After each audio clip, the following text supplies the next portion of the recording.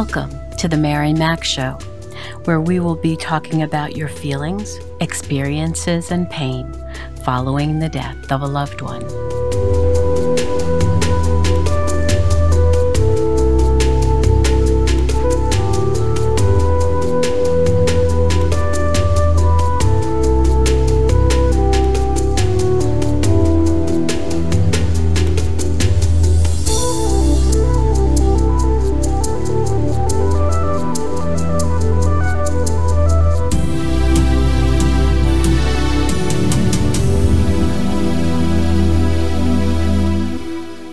Good morning, good afternoon, good evening. Wherever you find yourself in this world, I welcome you. So how are you doing, my friend, my warrior? I certainly hope life is treating you better this week. I've had many listeners inquire how they could support my podcast and my work for grieving individuals. And I'm pleased to let you know that I now have an easy way for you to lend your support.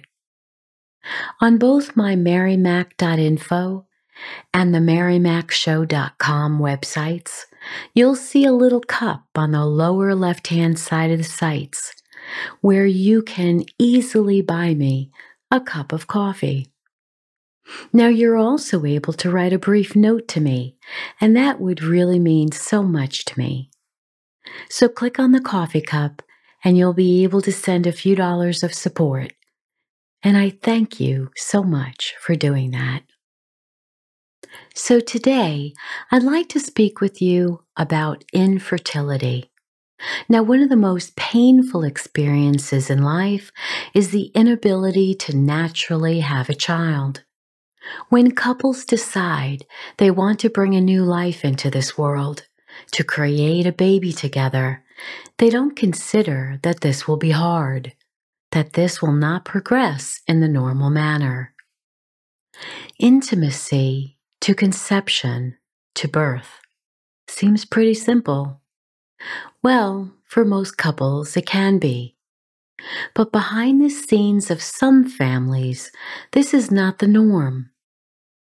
After a year of trying to naturally get pregnant without any result, a couple is considered infertile. For couples that are older, 6 months is considered infertile. The sad thing is that it brings so much confusion because couples don't consider that this might be the case for them. They just expect getting pregnant will come along easily. And it's not until months and months go by and no pregnancy do they even consider there might be a problem. And consequently, doctor visits are in order, and their physician may or may not be able to explain why a couple cannot become pregnant. Although statistics are not conclusive, the World Health Organization estimates that over 48 million couples and 186 million individuals live with infertility globally. To learn that you and your partner may be infertile is often a complete shock. This is not how things are supposed to happen. Hearing a doctor tell you that you can't get pregnant is something no woman thinks she will ever hear. The same for a man who wants children of his own. It is a painful experience that no one can ever be prepared for. And along this road, all this information is being kept secret. All the months of trying to get pregnant behind the scenes. Never opening up to family or friends about your struggles because you don't want those words to come from your lips. You want to stay positive and expect the best next month. All the home pregnancy tests you've taken, only to be let down. All the hopes and dreams for that little one.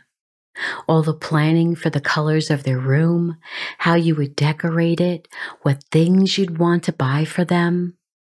Your baby shower, their birth, seeing the expression on your spouse's face when they arrive, bringing them home, the thrill of family and friends seeing the baby for the first time, and all the photos you'd take and frame and hang up in their room.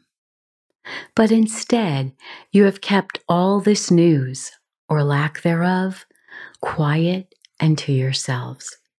You might be isolating yourself because you're afraid you might share too much and break down and cry in front of your family and friends. And you're trying so hard to keep a positive outlook on this, yet hold the unfortunate news that you're not pregnant yet.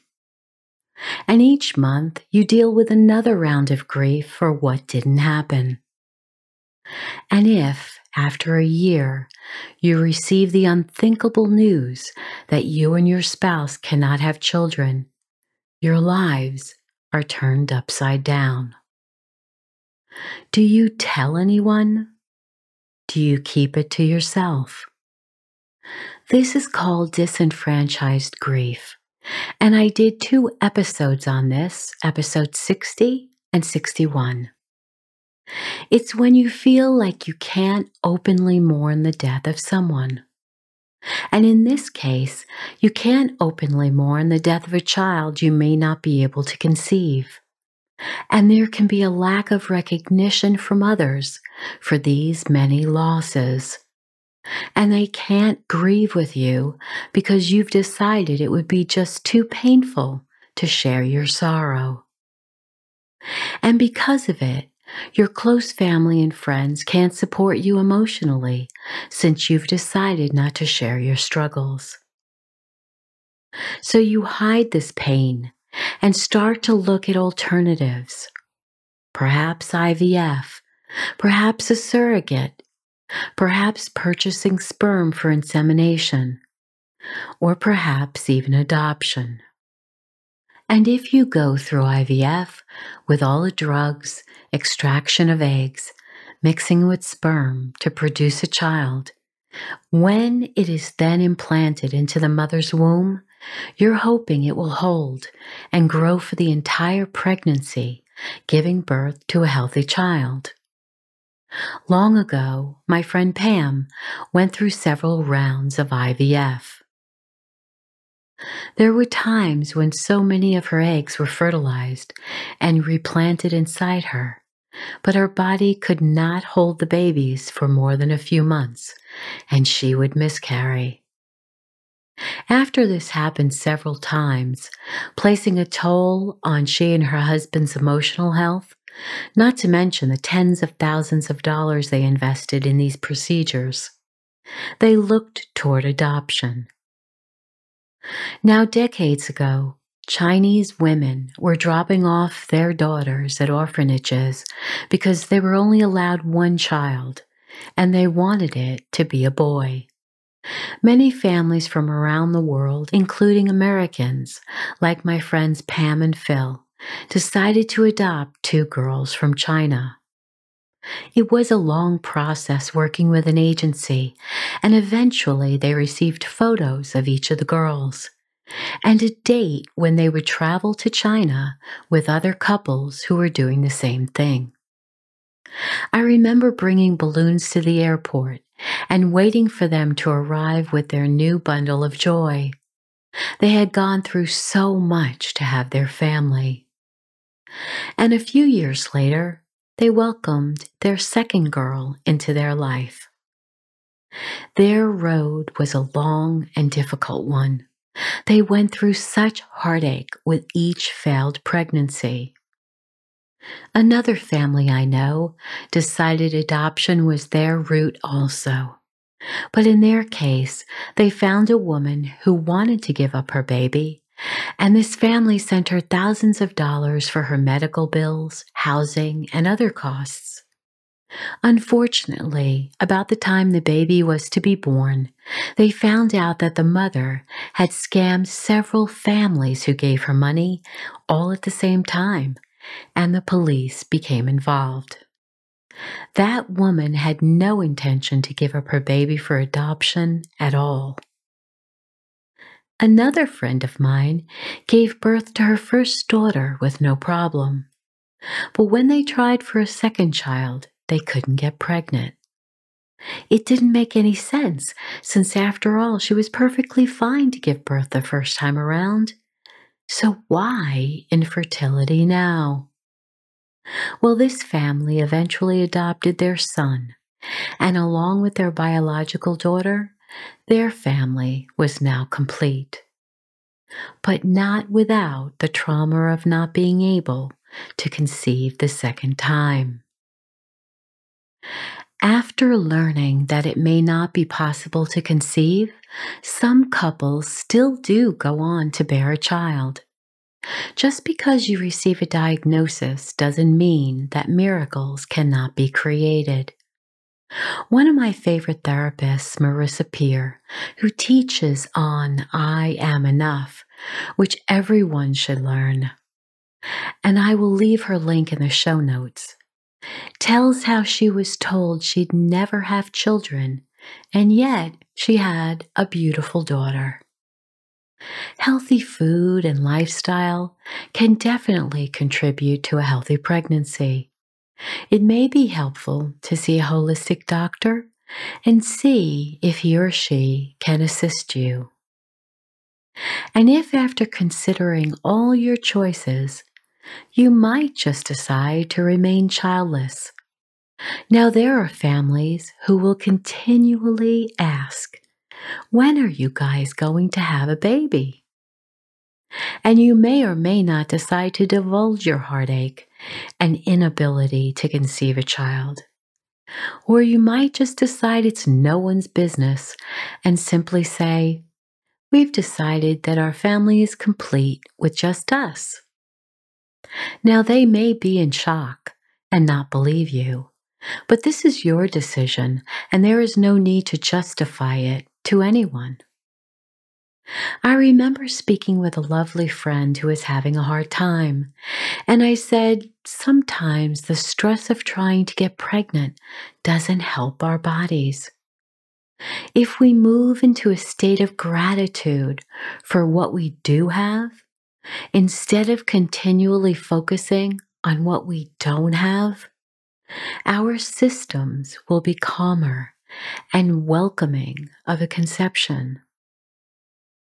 But we also need to remember that if it's meant for us to have a child, we will. And if it's not meant for us to have a child, we also need to consider that.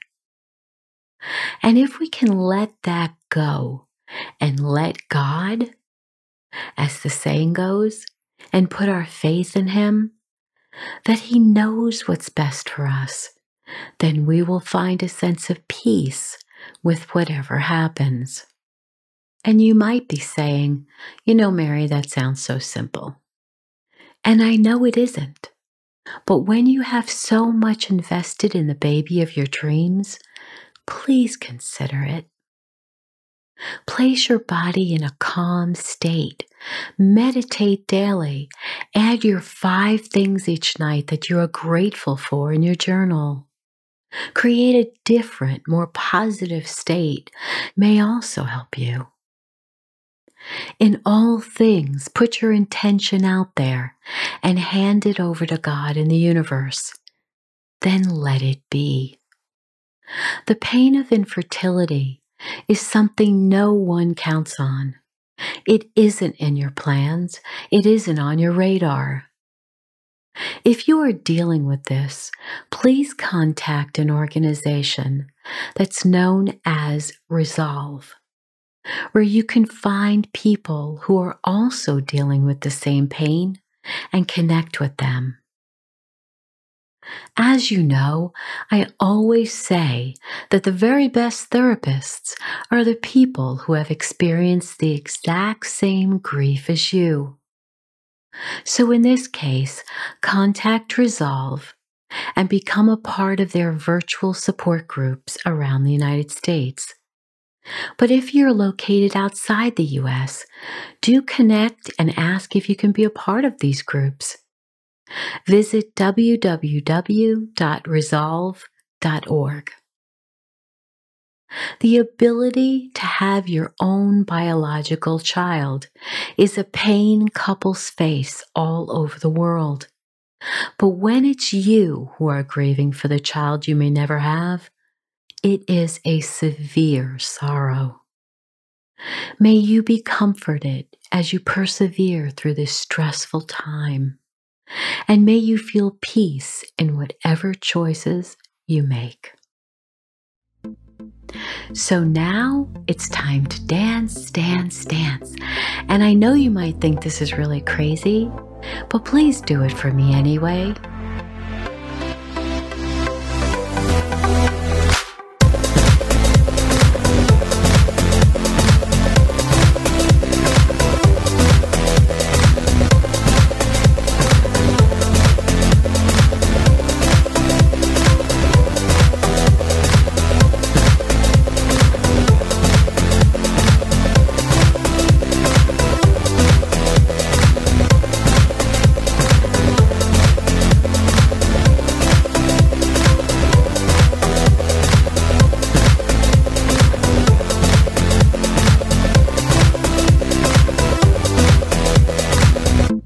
Thank you for joining me today. Remember to write 5 things in your journal each night that you are grateful for. Please rate and review my podcast wherever you've listened to me. And if you're so inclined, buy me a coffee to support my podcast and work. And remember to be happy because you deserve to. I'll speak with you again soon.